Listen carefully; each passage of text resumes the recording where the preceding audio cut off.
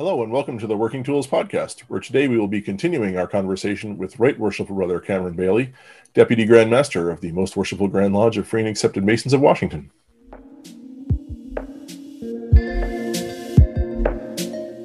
Ladies and gentlemen, brethren all, welcome to the Working Tools Podcast, a casual conversation around Freemasonry. First, it's important to note that our thoughts and opinions are our own and do not reflect those of our Grand Lodge or respective craft or concordant bodies. Please connect with us and ask questions via our website at theworkingtoolspodcast.com.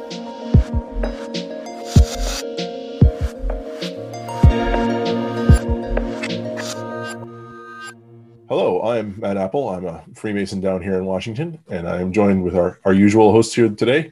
We have Worshipful Brother Stephen Chung and Right Worshipful Brother Trevor McCune of the Grand Lodge of British Columbia and the Yukon, and Very Worshipful Brother David Colbeth, who's with me down here in Washington. And as with last week, we have with us our honored guest, Right Worshipful Brother Cameron Bailey, who's the Deputy Grand Master of Washington, and who, as we record this, it occurred to me, after I said it at the last episode, as we record this, it'll be about a week from now that you'll be standing for election for Grand Master. But by the time this episode airs, that will have happened. So we can pretend like we know the future. So at the end of the last episode, right? This is not a crystal ball. At the end of the last episode, there, Right Worshipful Brother Cameron, you had mentioned that we have a large number of people who are seeking to come into Masonry, and sort of the pent-up demand from COVID. And some folks think it seems that there's that COVID itself actually has increased our demand for the fraternity, and that we should guard the West Gate. And I know that was a topic on Emeth recently that you had led a discussion on. So I guess if you wouldn't mind, could you expound a bit upon your beliefs there, or repeat even what you said last week, so that we can remember what you said?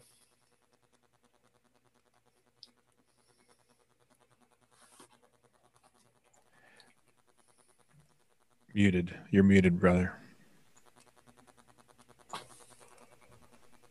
Sorry about that. That's all right.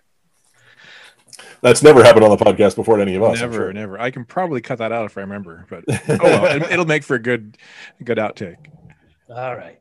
So one of my failures as a Mason, and it still bothers me to this day, even though it happened quite a few years ago, is I was on an investigation committee, and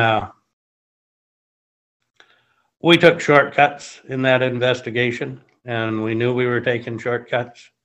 And the man we ended up initiating turned out to be unsuitable for Masonry. And he's driven people away from Masonry. And that's always bothered me, my role in that. And I'd like to think that I learned from my mistakes, and that was the end of me taking shortcuts during an investigation process. But I think right now, as we come back from COVID, we're facing some level of danger, because as you mentioned, we have all this pent-up demand. I think some of it is from COVID. I think some of it is because we're now advertising more effectively than we ever did in the past, thanks to the Scottish Rite and the Shrine here in North America and their beafreemason.org efforts.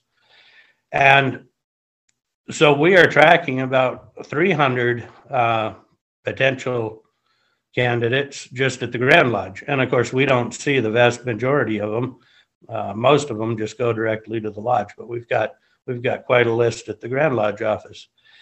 And my fear is that we could get so excited, we're looking at this vast body of men, that we do like I did years ago, and we take a shortcut on those investigations, and we initiate an unsuitable man. Because I'm firmly convinced that every time we do that, I don't think we ever do it on purpose, but for whatever reason, we make an error and we do that, we're driving at least 10 good men from the fraternity. You know, the man we make a Mason is going to be seen as such by his friends, by his co-workers, by random people on the street, because we all wear these shirts and these rings. And their impression of Freemasonry is going to be that man. And if he's not a good man, then, they're not going to have a good impression of Freemasonry. And I think we also have a responsibility because we have youth groups, We need to make sure before we initiate a man that he's a man that we'd trust with our own daughters or granddaughters. I think that's really important. And I think that sometimes we forget that, but we do have our youth groups. They do meet in our buildings, and they do invite Masons to most or all of their events. So I just really hope that as these men and our lodges open up and these men are coming to us, that we don't get so excited that we start cutting corners and doing things improperly. We've always got to guard the West Gate, and hopefully people don't repeat the mistake that I made in the past. Use the checklist from the 6-step program. And, it really is, in all seriousness, just having a checklist reminds us of each step that we got to follow in bringing them in and guarding our West Gate. And really, it can be that simple as having a checklist. Do you guys up in British Columbia and Yukon have a mandate to do a criminal investigation on your potential? No. There have been lodges in the past with members that belonged, and people sometimes would joke about them being looked up and whatnot. But no, there's no mandate and no ability for us to do that. I guess technically we could ask for a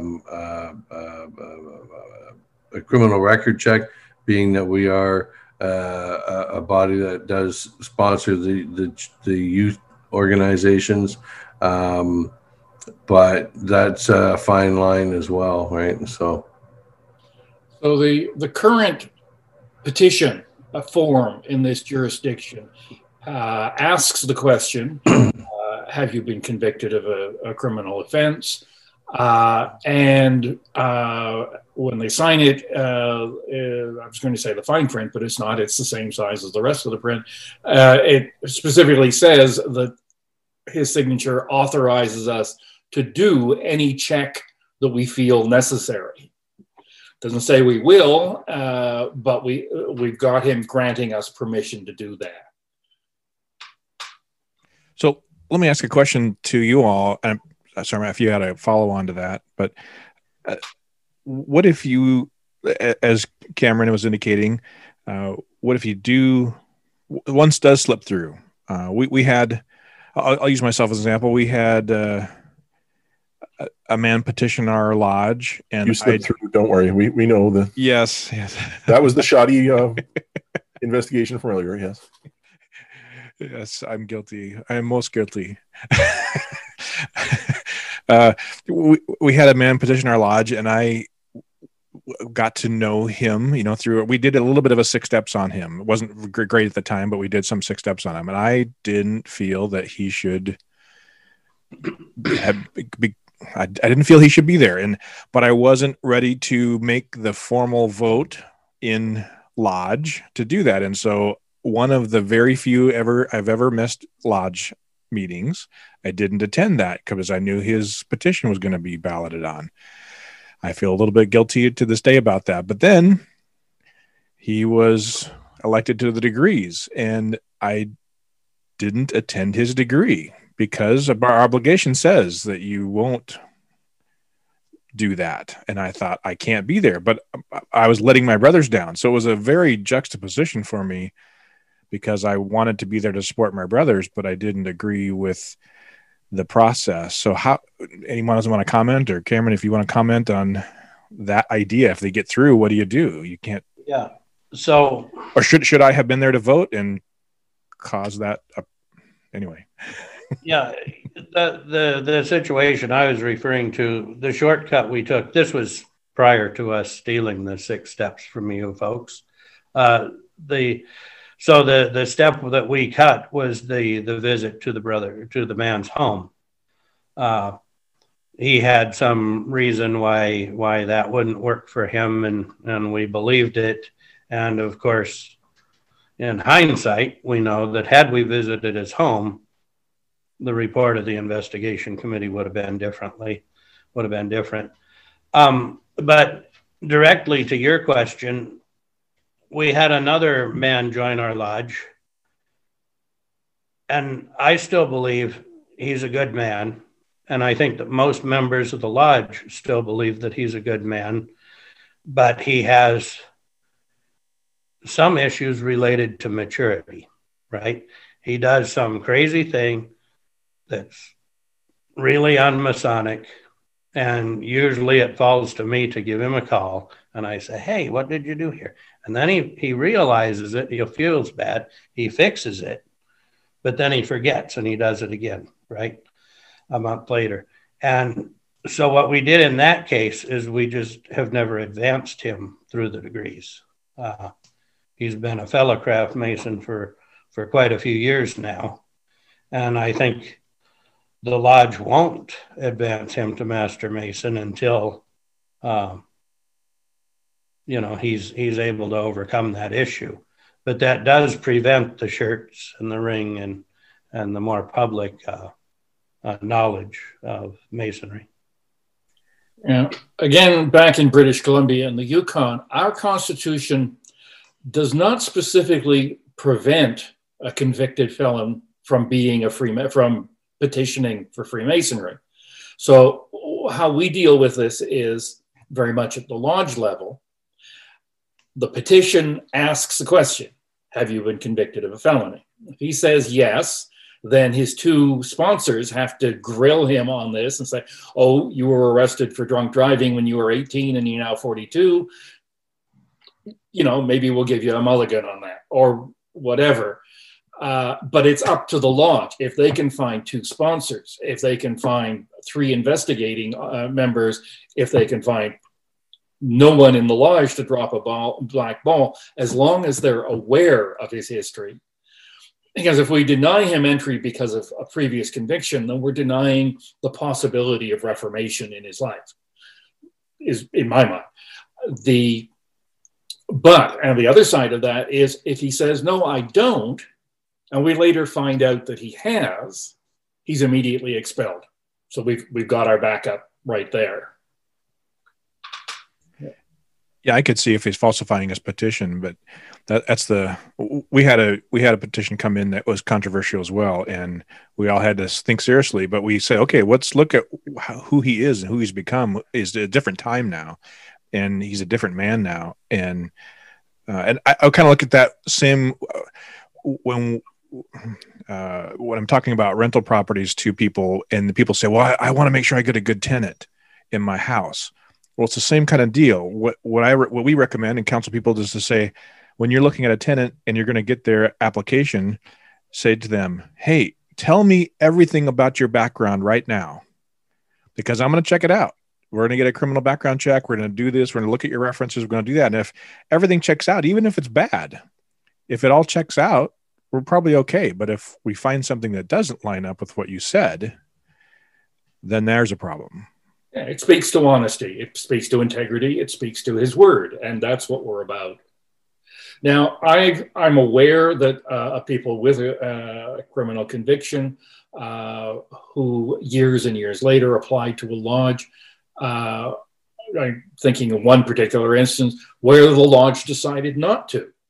And they blackballed him. But this was somebody who actually had come into the office, into my library on several occasions over the last 10 years.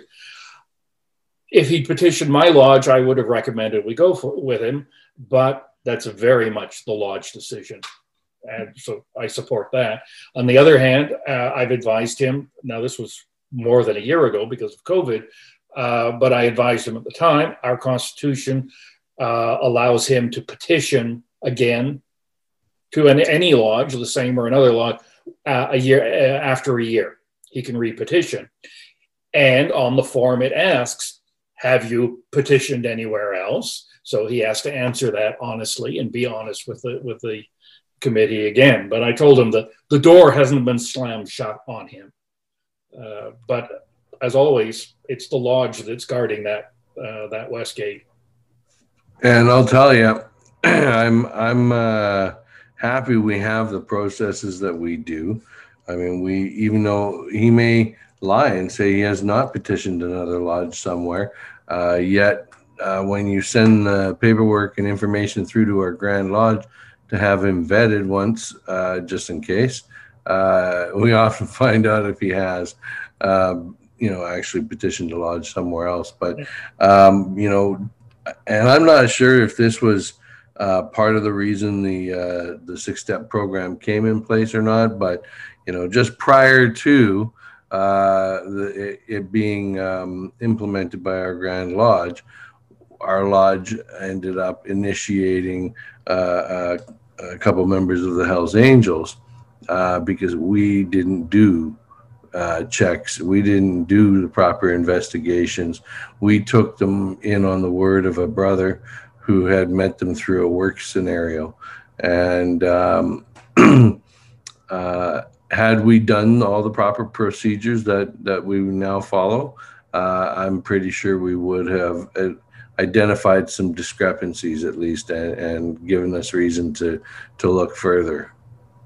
The 6-step program has an interesting history. And it's interesting how, and you probably have read how some scientific breakthroughs will happen simultaneously in labs on different parts of the world with people who haven't even talked to each other. That just, it's in the air, if you will. It's in the academic structure that people are going to make similar breakthroughs at the same time. 3 lodges in our jurisdiction, all within a year or so of each other, had come up with something similar to our 6-step program. And in one of the lodges, it was our Grant Secretary's lodge. So he took the 3 of them and with a few other people built the program that we have now. But it came out of the work of 3 different lodges, unknowing to each other. So that's pretty cool. The time was right to do this. It wasn't based on anything in particular that I'm aware of. I'm the webmaster for my lodge, and so I kind of by default am the Westgate guard, especially for inquirers like that. And I constantly have to remind myself, okay, David, would you have made it through your own process? and sometimes I have to pause and say, no, you probably wouldn't. Don't be so harsh. I mean, you have to be somewhat critical and help them through. But I know there's reference in our 6 steps process that says you make the initial contact and then you just let them, throw your hands up and basically say, okay, if you want more, come get it. Well, I think my mentor did a good job in that he didn't let me leave our first meeting until we had set another. He was not a salesman, but he didn't let me leave until he had set the next appointment. When, okay, we're going to get together next Tuesday or 2 weeks from Tuesday, whatever. And so he did a good job of making sure that I was continued to be in contact with him. So I always have to remember, and my worship master this year, John, we've had him on the show. He suggested to me, he said, it's okay to be just a little salesy in the process to we have a good thing going, and it's okay to pump it up a little bit. That's interesting because I always, with every single first contact, I always tell them it's up to them. If I don't hear from them again, I'll know that something I said turned them off, or for some reason they chose not to proceed. But I always make them contact me for that second time before I will proceed with giving their information to the committee even. Right. Interesting because, sorry, go ahead, Matt. Go ahead. Oh, I was going to say, I've thought about the same thing about what both of you just said. And I sort of think where I was in my life when I joined, that if they had said, we won't call you, you call us kind of a thing, I would have gone, okay. And I would have filed that away somewhere. And, and by the way, memorize this before you call us.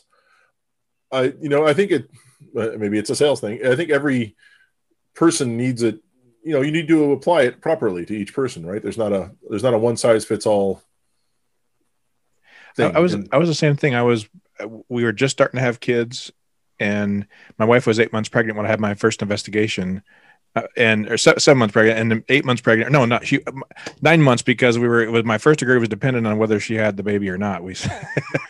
But she was 8 months pregnant with my investigation. So yeah, we were reading very busy lives at the time. New jobs and different things. And so I agree, Matt. I don't know that I would have. My story too was a little bit more passing, and I just kind of mentioned it to my great uncle, and then he took the reins and greased the skids to have somebody contact me. And if that Cameron was alluding to earlier too, that if he hadn't contacted me, the Grand Secretary called me and said, "Hey, I'm going to have two Masons call you." Well, only one of the two called me, but what if the other one wouldn't have called? I probably wouldn't have continued to pursue, because it was just a little more of a passing idea at the time. I was very interested, and I don't want to pat myself on the back, but hey, things happen for a reason, and the show wouldn't, we wouldn't be here now if we hadn't had the sequence of events, good or bad, forceful or salesy or handoffish or whatever. We wouldn't be here if those sequences hadn't happened. So very true. And I always question myself when I think that way about it. But for so long I was the only guy doing the work of the committee, and it's like, well, I had to find some ways to help vet their true interest. If their pursuit is truly laudable, I think that they follow through on it, right? And now I have more of a team, and they can help sift, right? So maybe I shouldn't be as harsh in my first meetings with them in that sense, right? I can see what you mean with that.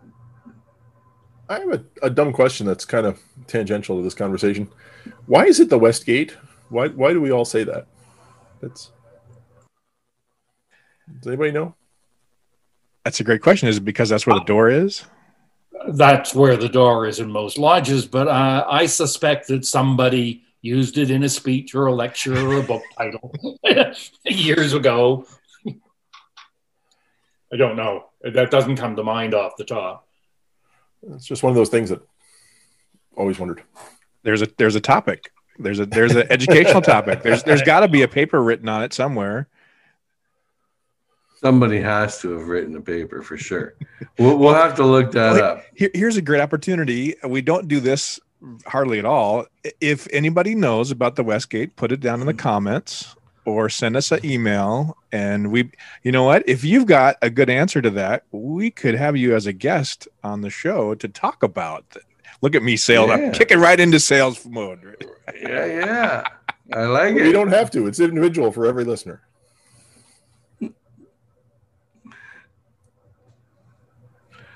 No, I think that's a great idea. And by all means, to our listeners, if you've got a great idea, message us, and we'd love to hear from you and communicate. The more ideas we get, if you guys got ideas to have Brother Bailey back on for, hey, send us a message on with questions, and I'm sure we can arrange something. You seem to be a great pod. Yeah. No. I just took a look. It's biblical. Really? Oh, okay. Let me see if I can get a quote, but it's claimed to be biblical. Interesting. So yeah, it's interesting. Right worshipful, you had mentioned earlier the people walking down the street with their shirts and our rings and our bumper stickers and license plates, etc. And there's a story which it's probably not true, and it's probably one of those things that somebody made up, and I'm not remembering it well.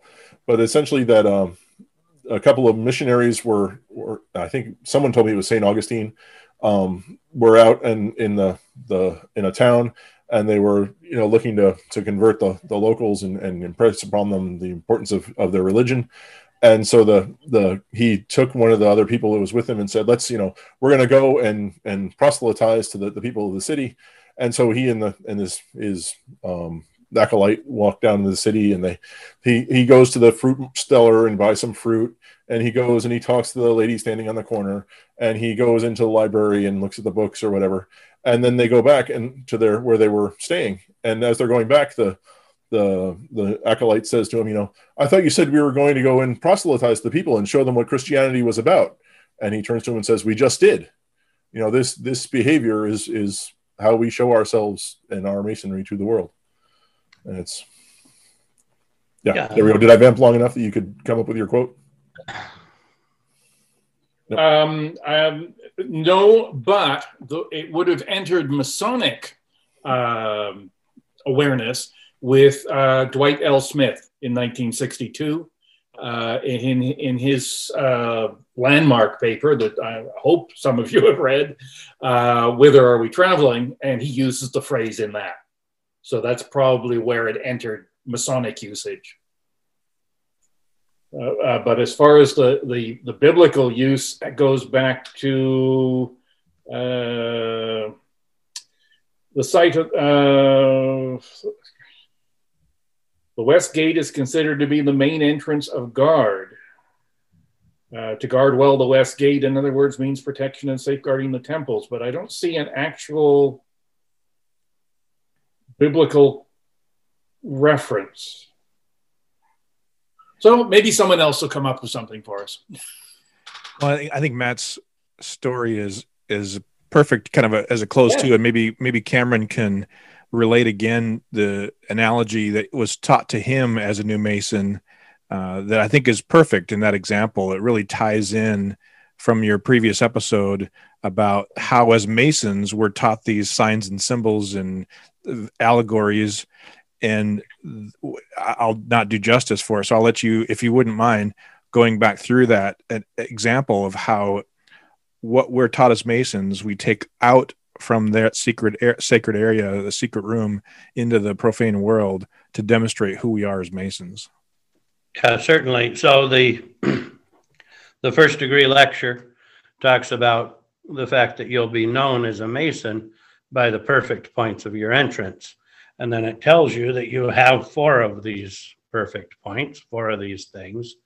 And they are the guttural and the pectoral and the manual and the pedal. And what it was explained to me that could mean is that the world will know you as a Mason by what you say and what you believe and what you do and where you go. And ever since that was explained to me, I've always thought that makes a tremendous amount of sense. And it's certainly true when we wear our Masonic bling or our Masonic shirts or what have you. And, if someone's truly in need, something we perhaps don't see that often in this country, but around the world, certainly it is. That person who's truly in need should never see a hand with a Masonic ring turn away from their need. And I think if we can remember those things, then I think people will have the right impression of Freemasonry. Hear, hear. I think that couldn't think of a better way to wrap up this conversation about guarding the West Gate and our behavior as Masons than that. So unless anyone else has another question that I'm blowing past, hearing none. Thank you, Right Worshipful Sir, for being on our show. We really appreciate your presence here, and I promise I'll stop emailing you for a while. We'll let it calm down a little, let you get into your groove there. But thank you for being here today. We appreciate it. Thank you. And on behalf of Steve and Trevor and David and myself, I thank you all for listening to the Working Tools podcast. We'll talk to you soon. Goodbye.